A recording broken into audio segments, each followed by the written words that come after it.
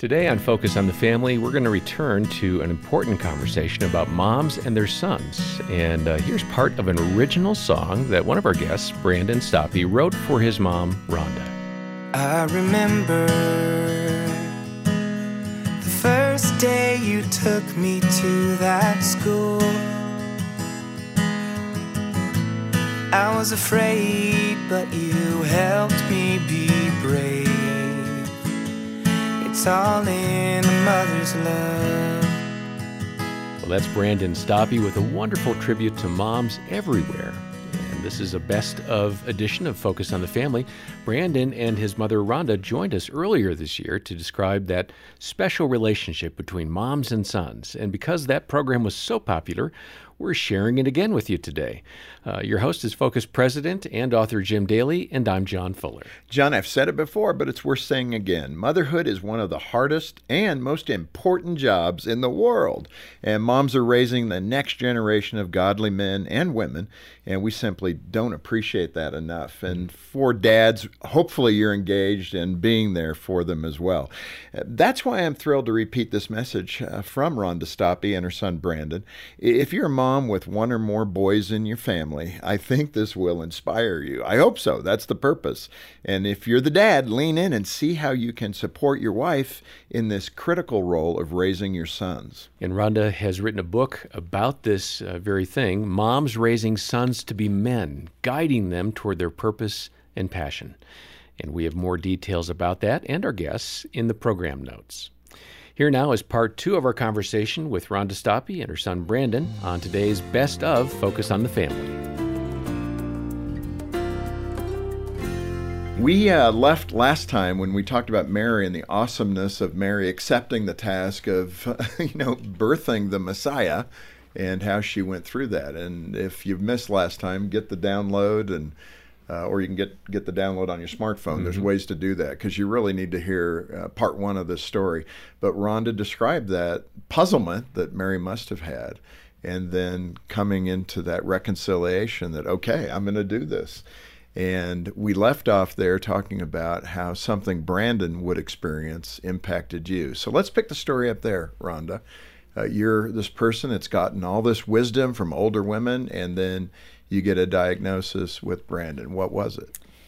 We had just moved to Austin, Texas, and we ended up planting a church there. And while we were there, Steve was actually still in California, so I was home alone with the kids, and Brandon had a severe seizure. It lasted 28 minutes. That was the first time? The first seizure. Didn't know anything.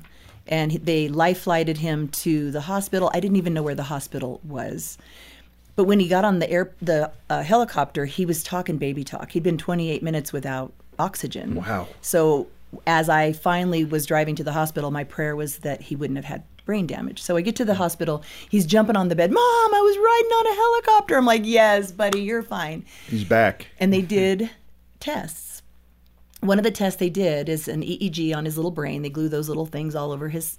And how old is he? He was 6. 6, okay. And during one of the tests, he was asleep. And I went over and I kissed him on his temple.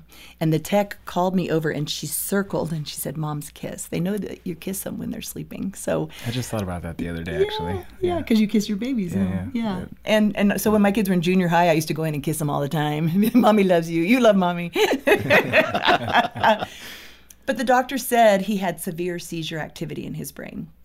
And so our life took on a whole new neurologists and medications. Right. And the medication that they had to put Brandon on was so strong, he had to take it 3 times a day or he would have severe seizures. Yeah. So all of a sudden, my bright, articulate little boy was very calm and quiet, didn't want to play sports. I was coaching high school cheerleading in Texas at the time. Anybody who lives in Texas knows what that's all about. My boy didn't want to be an athlete. He didn't want to run one down the field or hit one out of the park or hear the crowd glory in my son's accomplishments. He played Legos. They put him on special ed at school. And that pierces your heart when the administrator uses those words for your son. And it was a season of just like, Lord, are you in this? What are you doing? Yeah. And as that time went on, about 4 years later, Brandon had a severe seizure because we missed 1 dose of his meds. And the doctor said, then that means he still has severe seizure activity, so we have to keep giving him the meds. And that broke me. Yeah. And I went in my room and I was weeping before the Lord. And I was like, we are serving you. And there's teenagers coming to Jesus and we are serving you. Can't you heal my son? I quit. I'm done. I'm out of here. But if you hide God's word in your heart, the Bible says you won't sin against him. And in the stillness, not an audible voice, the scripture and everything, give thanks, for this is the will of God in Christ Jesus concerning you. And I didn't say yes. I said, I have no idea how to thank you for this, but I will say thank you with my lips, but you're going to have to change my heart. Slowly, we observed that Brandon was becoming a musician. We had praise band practice in our house every Wednesday night after youth group, and he could sit behind the different musicians and he could play. And my husband, who's a musician, said, I've never met someone at this age that can think in music theory like Brandon does. So what we started to observe was I wanted to raise an athlete to hear the crowd glory in his accomplishments, but God pushed me out of the way to raise up my son to bring the crowd to glory in God's son's accomplishments through worship. Brandon's a worship pastor, and it's been amazing to see what God has done. Let me ask you, Brandon, you know, memories of being a 6-year-old are often a little elusive, but how did that impact you as a boy? How did you process that? And where are you at today with that diagnosis? You know, when I think back at the time, it was, I think I grew up faster than I should have in a lot of ways. The medicine really put me in a dark place in a lot of senses. A lot of things that I'm even kind of in my life now that I have to work through and remember the truth of who. Yeah, it's important though as to why. Why do you think you went to those dark places? I think the difficult thing for me at that time was I wasn't as smart. I didn't feel as smart, and so a lot of self-doubt set in. A lot of not feeling good enough, not feeling like I was smart enough. That was a huge thing for me. And at like 6 or 7, I'm having these thoughts like I'm stupid, like I'm not smart, and it was tough. It was a tough. I remember very clearly, like multiple nights of just, for some reason, I didn't want to sleep. The seizures were linked to sleep. So if I fell asleep, you know, like that feeling, like when you're starting to fall asleep and then you wake up real quick, like in a jolt, I would wake up into a seizure. And so I was afraid of falling asleep. And as a 7-year-old, I'd be, you know, awake for hours. I had a clock on my bed, and I'd watch the clock, and it would get up to, you know, 2 a.m. sometimes. And I was just afraid, terrified to go to sleep. And then I had all these thoughts, just like, so it was a tough season. And I remember it very clearly. And even though it was, you know, 6 or 7 years old, it was very impactful on my life. And it was difficult for sure. Yeah.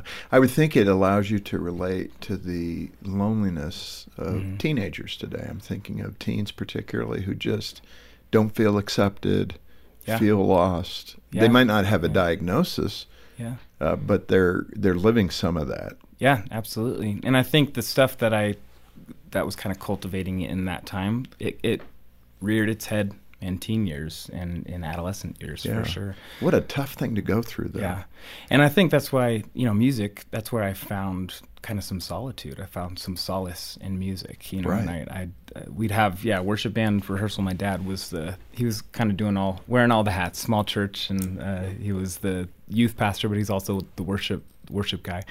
It was just so inspiring, and I think I found something in those moments. I found a purpose in a sense, and it was something that I knew I wanted to chase because I could. And although I was like limited in what I could understand and how quickly I could, music just clicked for me. So well, it's like you were made for it. Yeah, I mean, that's a good way to look at it. Yeah. In fact, Rhonda, you wrote in the book about this idea of appealing to the man he will become. You've kind of given us a little insight there. You had Tony, who you brought into the family on this path of, you know, high achievement, became a fighter pilot, athlete, I would assume. He flew the F-22. I just have to throw that out there. Okay, good. I don't know what number we're up to now, but you can tell you're a proud mom. That's a good thing. But to that point, I mean, you had to pull back, and you had to do what you wrote in the book, appealing to the man he will become.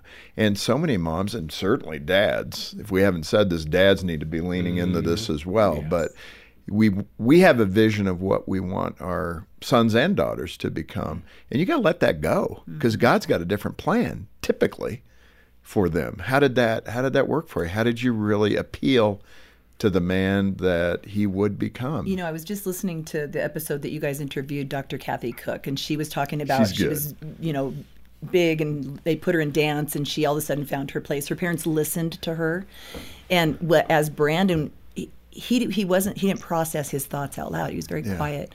And I remember one day he was in 5th grade, and he said, "I'm dumb," and I'm like, "You're not dumb."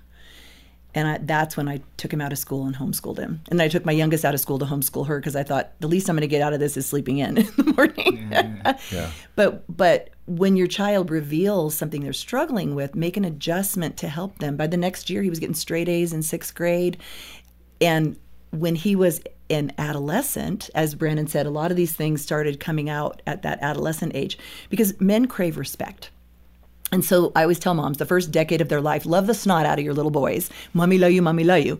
But when they hit that 10, 11, 12, you'll know when it is. They start smelling funky. They push you away. You have to decide, I'm going to show them how I love them by how I respect them. And then they'll listen to you. So an example that I shared in Moms Raising Sons, Brandon was learning to drive. And so he was driving up our canyon, which is a winding mountain road with cliffs on both sides. I'm with this moody teenager. And he said, "Why won't you let me listen to secular music? Why are you and Dad so against me listening to secular music?" Honestly, didn't want to have the conversation. We have a 40-minute drive with no cell phones, no radio, no TVs in the car. You just talk or you don't. And I'm like, okay, Lord, give me wisdom. Because I knew that he was not going to like the answer. Mm-hmm. And so I said, "Dude," that's his nickname. I think I was struggling with it because I think Meredith had like some. Yes, yes. And I was now his we're big going. sister got to listen to some. Wait, hold on. Double standard. Yeah. Yes, but that's the point, right? You raise your kids for who they are. Yeah. And so what you said So I said, was golden. Brandon, here's the thing. God it ended up healing Brandon from epilepsy, which is a beautiful story. But I said, God brought you through this because he's put in your heart to be someone that leads people to worship. And the Bible says, as a man thinks in his heart, so is he. I know the man you want to become is a man who leads people to worship Christ. But if you feast on secular music, you're going to write secular music. If you feast on the music of the world, that may be where you may be famous. You may play for high school dances and nightclubs. I don't know. But it will be not what God has for you.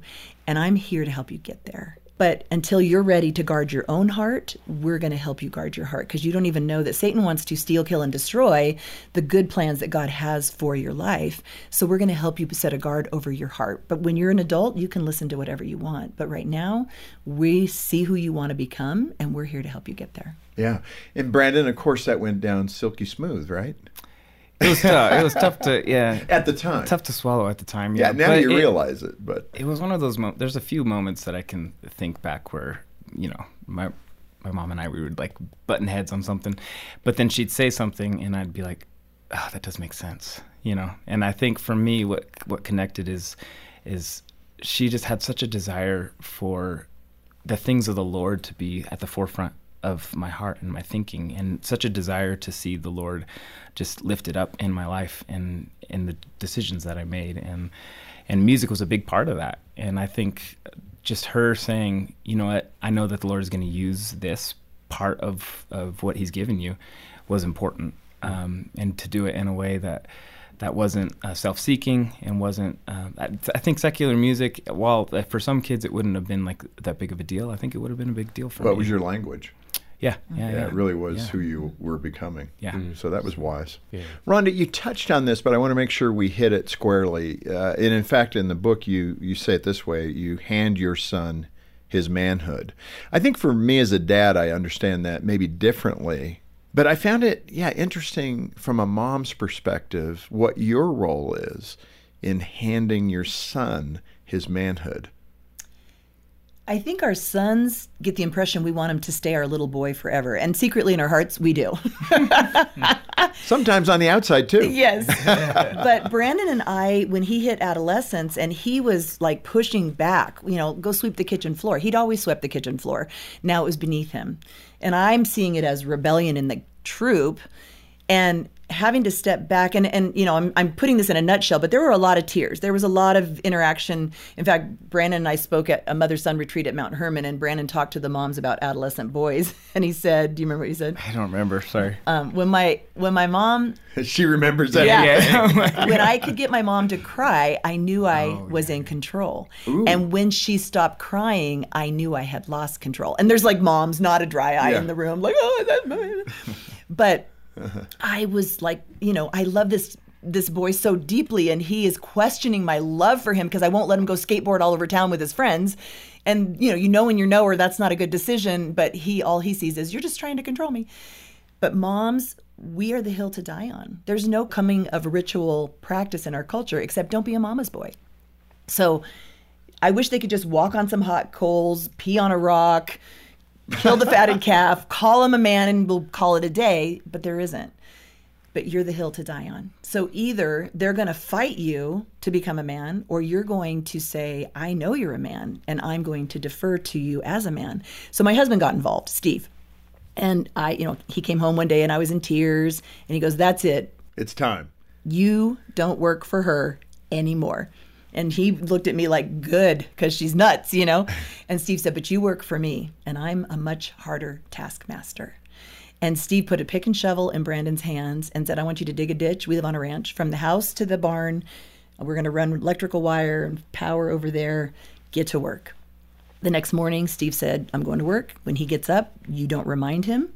You don't nudge him if he chooses not to do it. If there's consequences to face, I will impose them. You're out.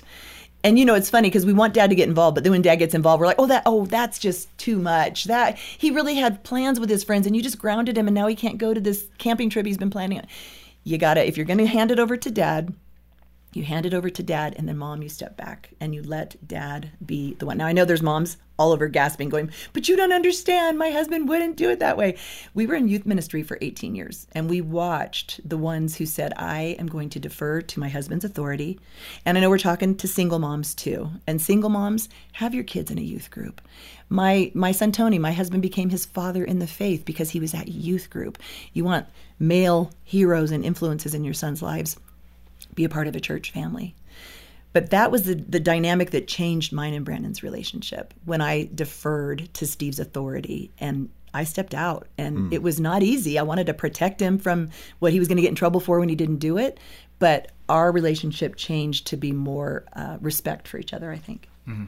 I think in that regard, I mean, we hear from a lot of parents who have a prodigal teenager. They're at that 15, 16 age range where they're kind of jumping out of the home, out of the structure. They've rebelled against it, what have you. How do you give them advice in addressing some of those bigger issues, Well, first I would say my heart is with you. I have friends that are praying for their prodigals. And the best story in Moms Raising Sons for that, there's two. One is about St. Augustine, who was a terrible rebel, and his mom prayed for him. But another one is the story of Adoniram Judson, who was raised by a Puritan preacher. And, I always say PKs can be okay because my kids were pastors' kids. But this kid went away to college, and he walked away from his Puritan belief. His friend Jacob Eames turned his heart away from believing in God. He went to New York after he graduated to try to be a playwright. He failed miserably. And one night he was riding his horse in the darkness and he needing a place to stay. And he found a light across, and he went to the light. It was an inn, and he stayed at that inn. The innkeeper said, I have one room, but the man in the room next door is crying out in pain. In fact, he's dying. And if you're okay with that. And Judson was like, no problem.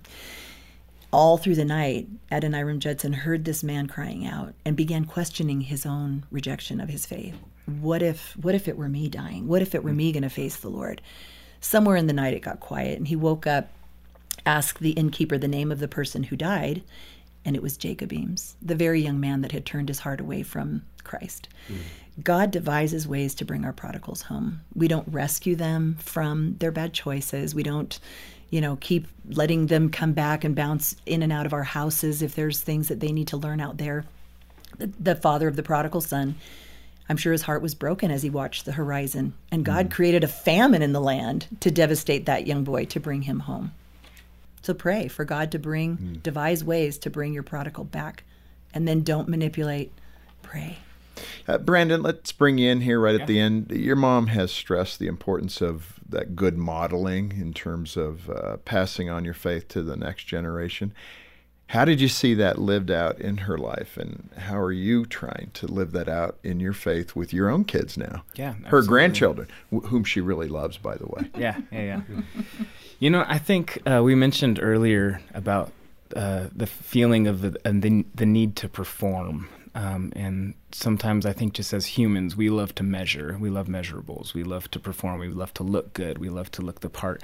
And what I really have appreciated about my parents and my mother specifically is she was transparent. I mean, there was times when she would apologize, for the way that she interacted or said, or there was times she was working out just even her own parenting and mothering, and there was space for that. And it was really good to see, okay, she's not saying that she has it all together and that she's totally perfect and you just need to fall in line and do exactly. We were working on it together. We were learning together. And I think that's like what's made our bond even now like so huge is during those adolescent periods, it was a lot of like us figuring it out and us like learning each other. And I think there was one specific moment that I just felt so seen and understood by my mom, and I still have it even to this day. And what she did is she sat me down and she wrote out this graph, and she made this graph, and it was kind of like this hierarchy type of thing laid out. And she was like, and there was two situations in my life where there was two friends that I was kind of like I was disengaging from, and I felt kind of like hurt by in a sense, or I was like frustrated with. And she said, okay, Brandon, here's what I see. Here's what I think I understand about how you process things. And she wrote it all out, and she kind of did the hierarchy, and she said, and what you've done is in this situation, you've disregarded this person because they don't believe similar things as you. In this situation, you've disregarded this person because you felt like betrayed, like your loyalty has been betrayed. And the way that she just framed it out, and she showed me and she processed it with me, I just felt so heard and so understood. And in that moment, I even still think about that, and in my own the way that I process life and the way that I interact with different individuals. I think of that graph, and I think of my propensity to go in those directions. And just remembering just a moment like that where she took the time to work through it with me and to understand me and to hear me and to say, this is what I'm perceiving, and this is what I think I'm understanding about how you're processing your relationships, was huge. And I think just her not always having to be perfect and not always that was huge for me. And in my own parenting, when I'm with my kids, I'm trying to be transparent in the same way. Yeah. And there's definitely times when, you have to you bring the hammer down and you're like, no, this is how it's going to be. But when you mess up, you go to your kid and say you're sorry, and you say, hey, I messed up here. I'm sorry, son. I'm sorry, daughter. Let's move forward. Let's move on. I'll do better next time. But that transparency is like a trust builder, I think. Absolutely. And I think that's what was so huge with our relationship and me growing up. Kept the communication open. Yeah, totally. And you could see that and hear that between you. And that's one of the beautiful things about your relationship as we are observing it and hearing both of your hearts in this great book, Rhonda. Well done. And a great reminder for moms to, follow Scripture and how they're parenting their sons. Is just a wonderful thing. In fact, you wanted to read something, I think. Is that okay? Yeah. This is your time in history, Mom. In 1950, when missionary Jim Elliot decided to leave the safety of America to take the gospel to the native people of the Ecuadorian jungle, his parents were fearful for their safety. Confident that his decision was directed by the Lord, Jim wrote in a letter to his parents, remember how the psalmist described children? He said they were a heritage from the Lord, that every man should be happy whose quiver was full of them. And what is a quiver full of but arrows? And what are arrows but to shoot? So, with the strong arms of prayer, draw the bowstring back and let the arrows fly, all of them straight at the enemy's host. Are you, Mom, doing what it takes to prepare the arrows in your quiver? The influence of mothers has shaped nations, trained leaders, nurtured artists, I always cry, encouraged ordinary men to accomplish extraordinary feats. This is your time in history, Mom. This generation needs mothers who will selflessly embrace this blessed calling of motherhood and raise sons and daughters who are courageous and righteous. What a powerful way to end. Rhonda, great book, Moms Raising Sons to Be Men. You've done it. Brandon, you lived it, so you know what's true. And it's great to have both of you on the program. Thanks for being here. Thank you. Our pleasure. Well, that was so good. It's our hope and prayer that this conversation with Rhonda and Brandon Stoppe has encouraged your family. And let me say this to all the moms listening. Thank you. We appreciate all you're doing to raise godly sons and daughters, and Focus is here to stand with you in any way we can. We certainly recommend Rhonda's wonderful book to you, and we can send you a copy if you can help us do ministry. Let's do this together. And for a gift of any amount to Focus on the Family, we'll send that out as our way of saying thank you. I really think this resource will empower you to be the best mom you can be, and you may want to get a copy for a friend. Great idea. And our number here is 800, the letter A in the word family, 800-232-6459, or check the program notes for all the details. And let me take a moment to remind everyone that Focus on the Family needs your ongoing support, especially now at the end of the year. This ministry is listener supported, which means we're counting on your partnership to help us strengthen marriages, equip parents, like hopefully we've done today, and help families grow in their faith. Well, once more, you can donate when you call 800, the letter A in the word family, or we'll have a link in the program notes. On behalf of Jim Daly and the entire team here, thanks for joining us for Focus on the Family. I'm John Fuller, inviting you back as we once again help you and your family thrive in Christ.